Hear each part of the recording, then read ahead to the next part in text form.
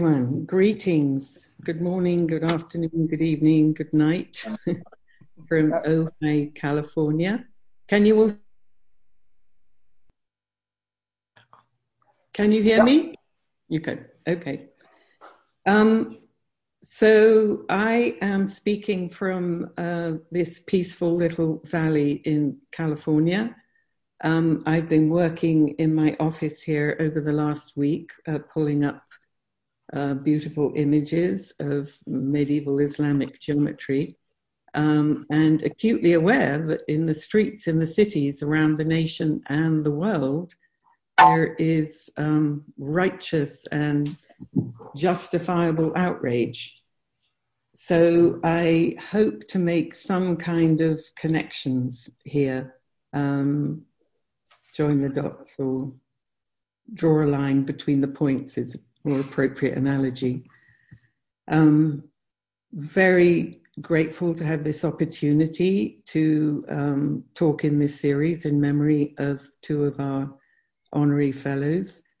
I did not know Michel Chodkiewicz other than through his extraordinary works, but knew Keith Critchlow well from the first week of architecture school.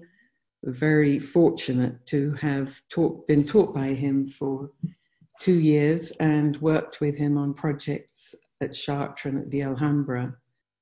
And like so many people, was very inspired by him. He was a most generous teacher. And as some others connected with the Ibn Arabi Society, my studies with him and with geometry coincided with studies of Ibn Arabi, and continued through the years to intertwine with each other and influence each other. So this talk will be a kind of a mashup of give an idea of how Keith taught geometry, where it came from, what Ibn Arabi has to say about it, and then some view of the Islamic geometry at the time of Ibn Arabi that Keith loved so much and knew so well. So I will now try and share my screen. I hope this works.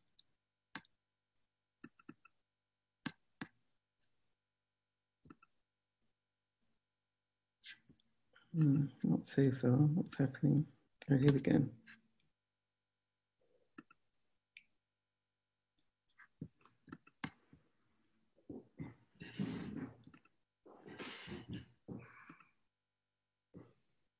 Okay. Everybody can see and hear? That's fine. Good. Good. So here's a photograph of Keith being presented with an award from the Ibn Arabi Society of this beautiful handmade compass by David Apthorpe and John Brass. And this is from Plato's Republic. The knowledge at which geometry aims is knowledge of the eternal and not of anything transient which will decay. Keith's original studies of geometry came through Plato, and he constantly went back to this point, to the point of the eternal. So a lot of what I'm going to talk about is going to be very elementary or principial, I should say. And I take my lead there from Keith because he always returned to the first principles in almost all of his talks. Why is that not happening? Why is my next one not happening? Jane, go to the... Go to the what? Oh, okay. So just to make the point, somebody asked in Stephen's talk about pre-Islamic geometry. So just to make an obvious but often forgotten point, I think as soon as human beings became conscious on Earth, they were conscious of geometry. if you imagine tribesmen crossing the desert of what's now Arabia, they would have known intrinsically that they were in the center of the circle of the horizon, which was marked out by the sunrises and sunsets and by obviously the movements of the bodies at night. And the sun would mark out this very basic fourfoldness, the equinoxes and the solstices. So we talk now of the earth being connected with Fornis as though that was some intellectual symbolic number. It was literally the experience of many pre-modern societies who were so familiar with their environments. So this is a photograph from Keith's book, Time Stands Still, which investigated the megalithic stone circles in Britain. This is actually a photograph of some Borneo tribesmen, and they are measuring the length of the sun's shadow with this stick, the gnomon, this sacred stick. So this represented a compass, basically, a center point of a compass. And this is a drawing from Keith's book, Time Stands Still, a speculative notion of how megalithic men would have drawn out the circles. Again, with a basic compass, the point being a stick and the movable arm or leg being a rope. It turns out the book is an investigation of the very complex geometry that was actually used with these megalithic circles. A lot of them are in fact ovals with multiple points. So I think it's clear from megalithic geometry, from Egyptian geometry, there's Babylonian geometry, Mesoamerican geometry. It has been part of human consciousness in quite sophisticated ways for millennia, often before writing.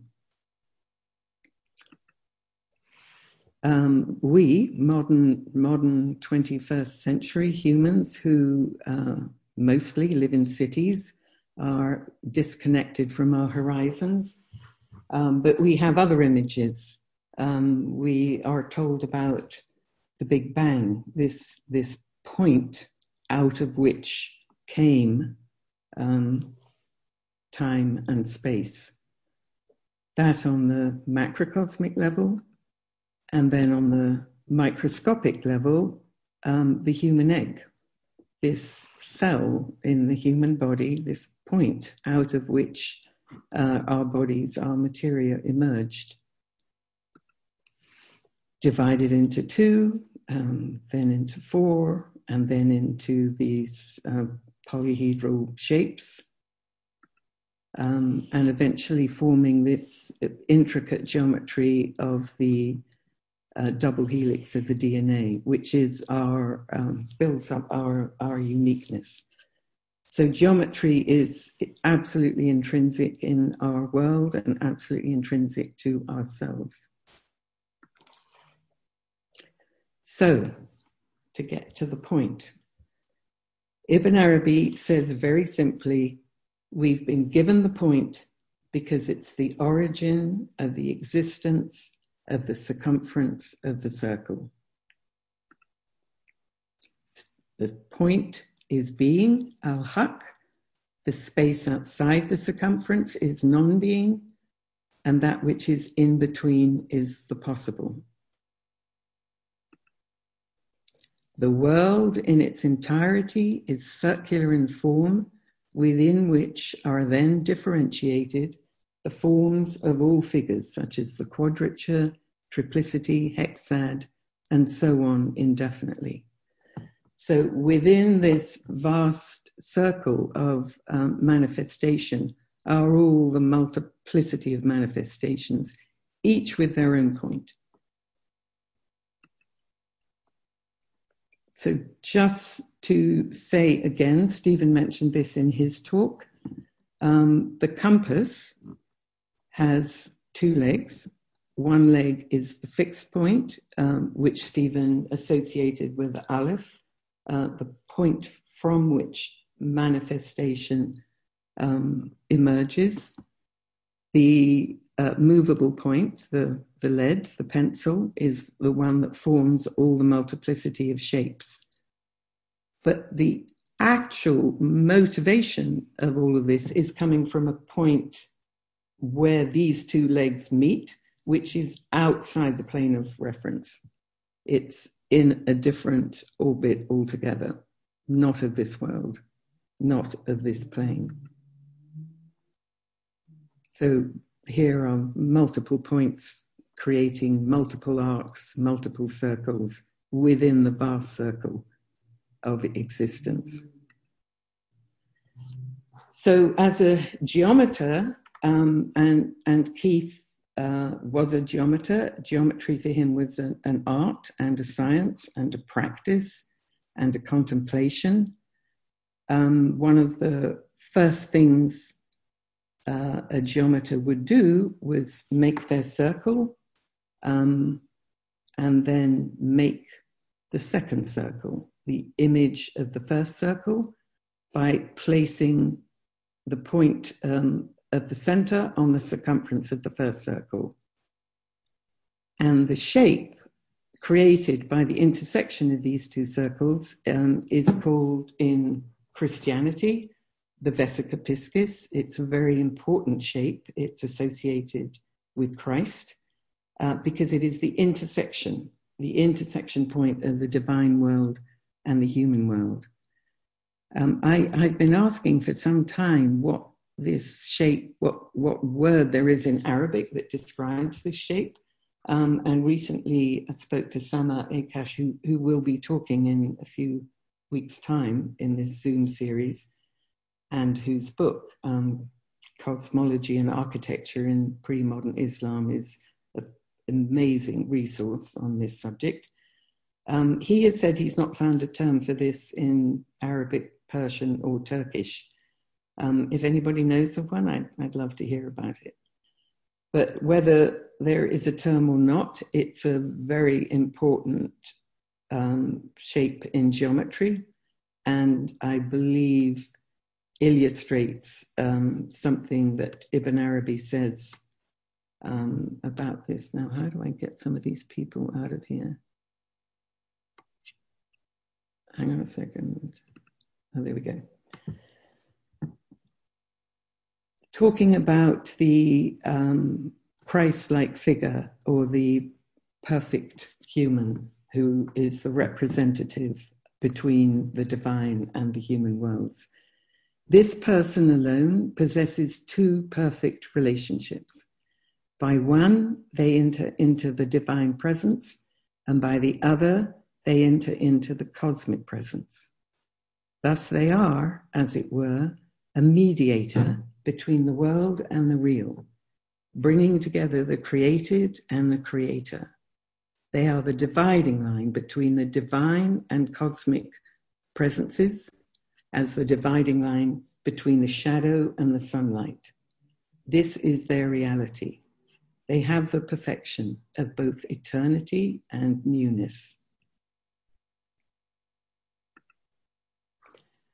And then this shape, which obviously illustrates the first threeness, the first circle, the second circle, and the intersection, is also the perfect proportion of two equilateral triangles.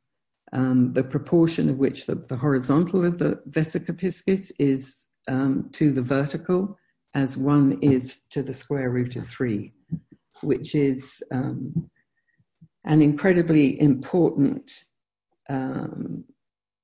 proportional system, very easily seen in geometry, but impossible to express mathematically. You can see it as soon as you draw two circles, but it's an irrational number. Mathematically, you can't ever approach it. And then you also get the first fourness by the vertical and the horizontal and the square that appears in the circle between the two. I really apologize for the scruffiness of this geometry. It is no fault of Keith's that I've done such a poor job here. I did it very quickly and then blew it up. But you'll excuse me, it shows the point anyway. And here is Ibn Arabi's drawing that Stephen showed also. This is the sphere of universal matter surrounding the sphere of universal body, which he says is not yet spatial, which sounds odd because he's talking about a sphere. But I think that example of the compass showing that the shapes that emerge on the plane of the paper are actually caused by a circle which is being drawn outside that plane. And then we have the throne, the appearance of reality in the square here with God sitting upon it and his feet and his footstool. So the square represents this earth, this manifestation. And this is another drawing that Stephen showed from Ibn Arabi with the emerging of these realms of being from the divine presence through the four principal names of life and knowledge and will and power, and on out to the elements of this world: fire, earth, water, air. So these are from Keith's book, Order in Space, which was an absolute Bible for architects and artists and geometers and philosophers. You know, a wonderful explanation of 2- and 3-dimensional geometry and the philosophy behind it. So this is what he would start almost every lecture with. There are various ways of looking at this. So we start with the point. The point moves out of itself and creates the line, which has length, but no breadth or depth. The line rotates around the point to create the circle. The circle rotates around its diameter to create the sphere. Or, and he would work through these movements to create the first regular polygonal shapes. The point moves to the line moves through 60 degrees to make the triangle moves through 60 degrees to make the tetrahedron, the first regular solid shape, 3-dimensional shape. By regular, I mean made of equal regular polygons. Or you can see the cube, the point moving to the line moving to the square moving to the cube. These last two, the tetrahedron and the cube, are 2 of the 5 Platonic solids. These are the only shapes made up of regular polygons that fit within a sphere, such that all their vertices touch the edge of the sphere, and a sphere in their interior would touch the center of each of their vertices. Now, in a circle, there is no limit to the number of regular polygons you can draw. But in this world, in 3-dimensional solid geometry, there are only 5 shapes that meet this criteria. And that has been a source of wonder and mystery and investigation and mysticism for centuries. They were described by Plato in the Timaeus, discovered, it is said, by Pythagoras.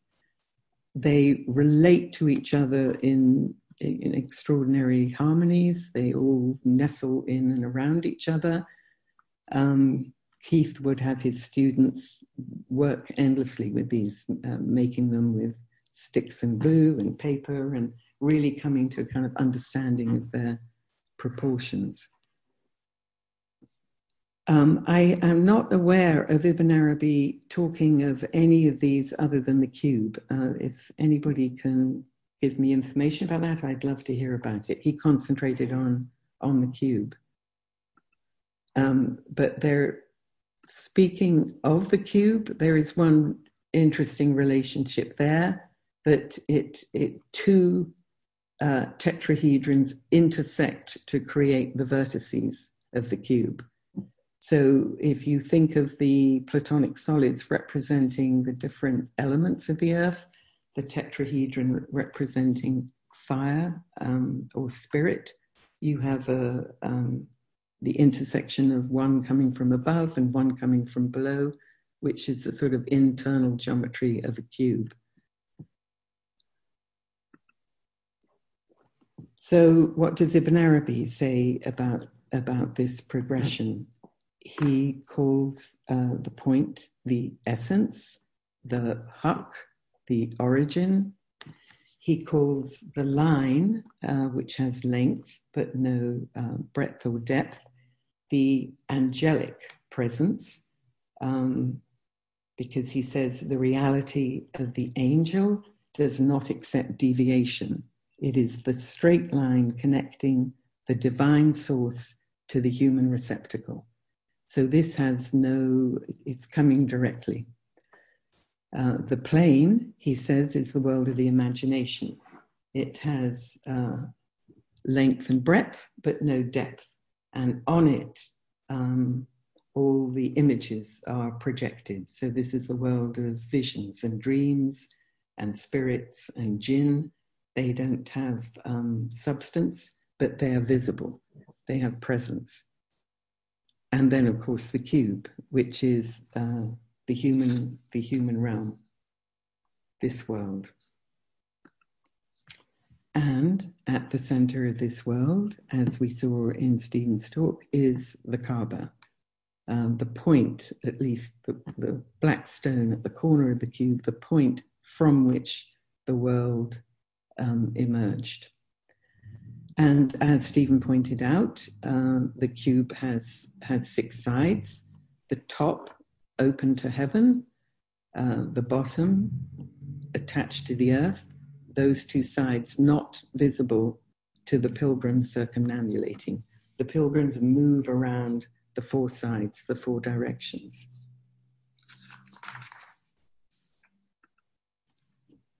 And then he talks about the human body. Previously, when I've given this talk, I've used Leonardo's Vitruvian Man, but in honor of what's going on in the streets now, I'm using the image of a woman of color. Thanks to Allegra for helping me search this out. So he talks about the human having this cosmic body of 3 dimensions, exactly in the way he talked about the cube emerging from the plane and the line and the point. So in the upright, vertical dimension is from above is the angelic presence,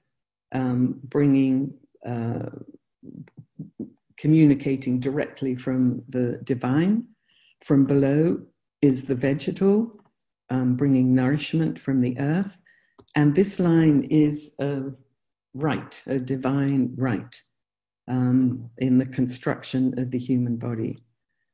And on the horizontal plane are these 4 directions. The direction to the front of vision, to the rear of fear, to the left of weakness, to the right of strength. And this is where things are mutable, things move, things wobble. This is where we go off balance. It's from this plane that we need to find our center by the correct posture. So he writes about this cosmic person. In their essence, this individual corresponds to the divine presence. God created them in respect of their figure and their organs with 6 directions. These were made manifest through them because they are to the world as the point is to the circumference. So again, coming back to this original point of our own existence and our own essence.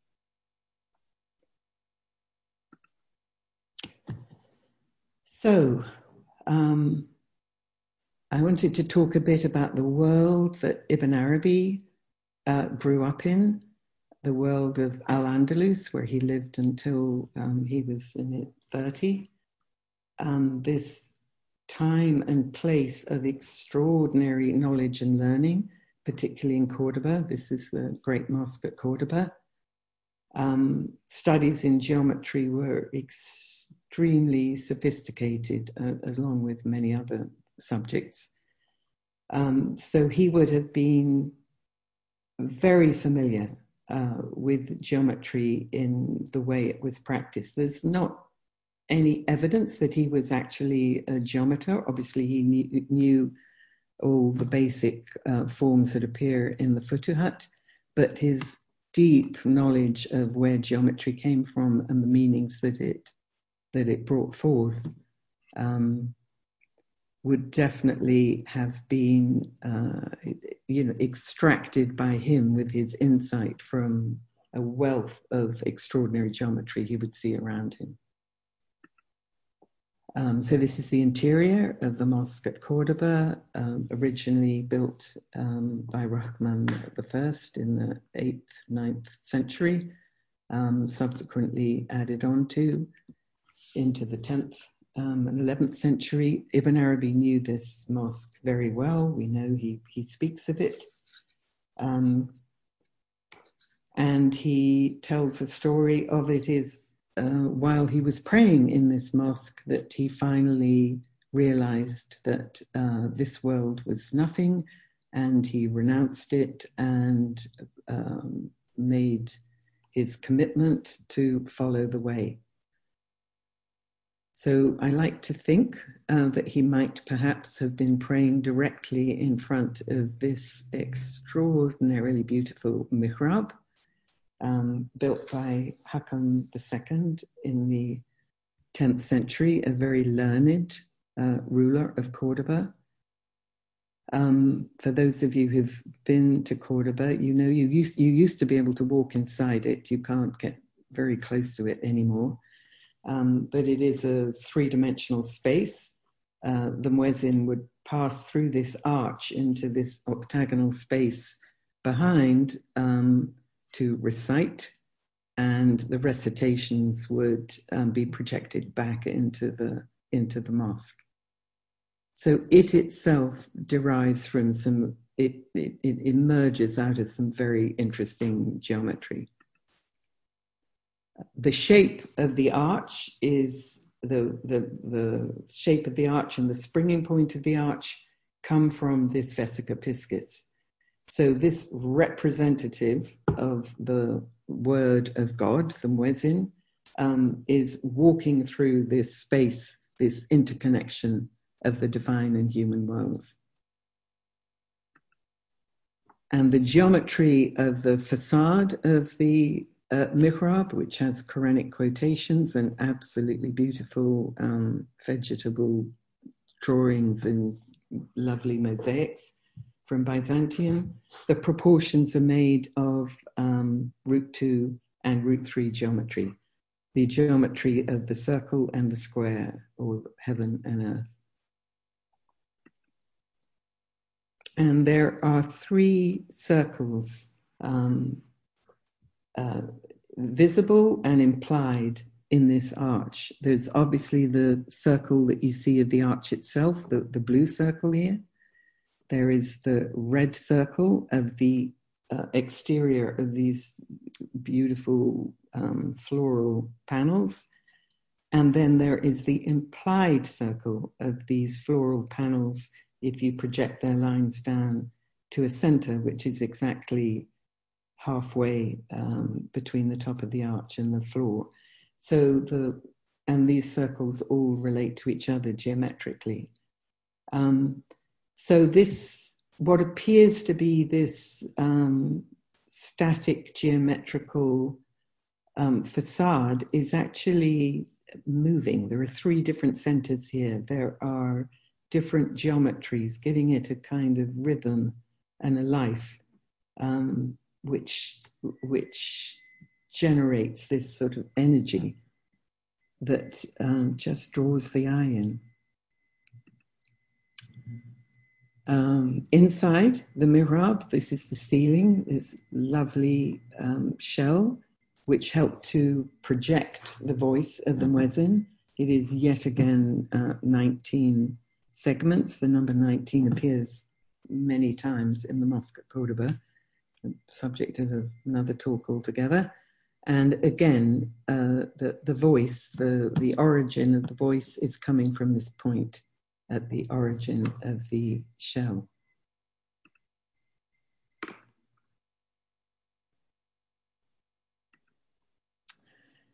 So you don't need to know any of that geometry to just contemplate this beautiful mihrab.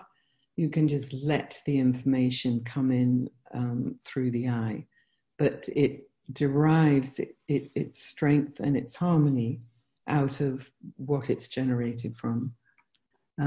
Keith encouraged his students to do this kind of analysis.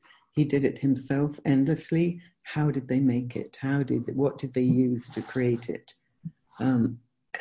How to understand what these forms gave forth. So this is the Alhambra, this gorgeous fortress and palace. The reason I wanted to talk about this was mostly built, certainly the Nasrid Palace inside was built after Ibn Arabi. But we talked, Stephen mentioned the drawing of Ibn Arabi that was used as the layout for the Taj Mahal. This building, I believe, was informed, at least the palaces, the Nasrid Palace inside it, were directly or indirectly informed by the study of Ibn Arabi. The two principal viziers who were responsible for laying out the Nasrid Palace, Ibn al-Khatib and Ibn Zamrak, the viziers of Muhammad V and Yusuf I, were themselves students of the North African Sufi Ibn Marzouk, who himself was well known to be a student of Ibn Arabi. So I believe the understanding of the kind of insight that Ibn Arabi brought to geometry, the understanding of how forms of this world come about principially, found its way directly into the construction of the Alhambra. Those of you who know it is not, this palace is not laid out in a kind of formal progression of symmetrical rooms. You weave in and out of these gorgeous courtyards. Each one just a perfectly proportioned, harmonious shape, most often with a fountain in its midst.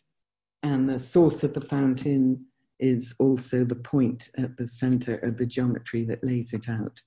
So the point that gives life is indicated through this water.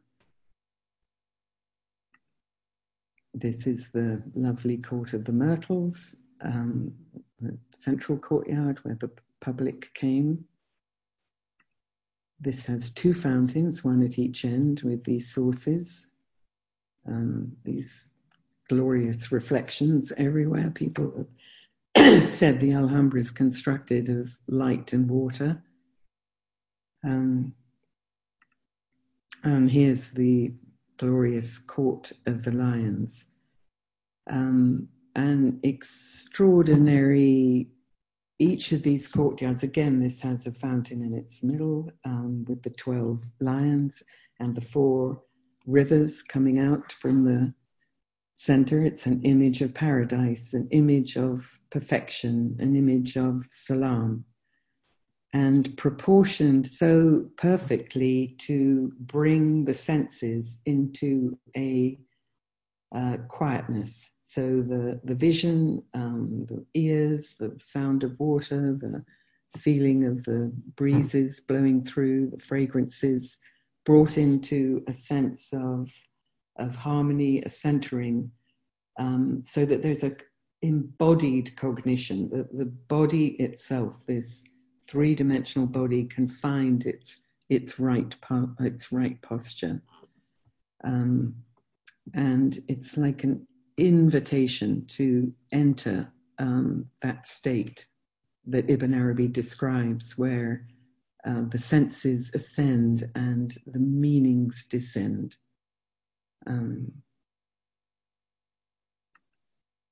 Here's one of those pavilions. There's geometry everywhere, geometry in the plaster, very delicate, not very light. And here's some analysis of some of the geometry of that pavilion. Again, Route 2 and Route 3 proportional systems. This is a sketch that fell out of one of my books this week. This is one of Keith's rough sketches of the geometry of the layout. As you can see, hexagonal Route 3 geometry of the layout of the courtyard and the pavilions. This is not my photograph, but I love this photograph of the Alhambra in the rain. It reminds me of Bilqis meeting Solomon, the glass pavement.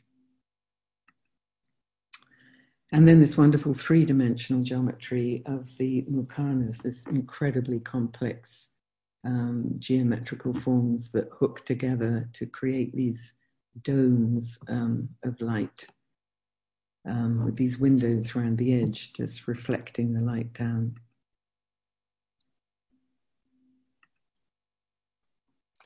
Geometry everywhere, incredibly complex geometry covering all the symmetries, geometry in floral arrangements, geometry in plaster, geometry in wood,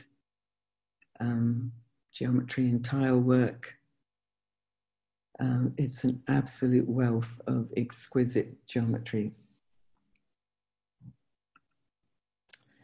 So just to drill down for a moment on a small section of just one panel amongst the hundreds in the Alhambra, and to look at what we see here.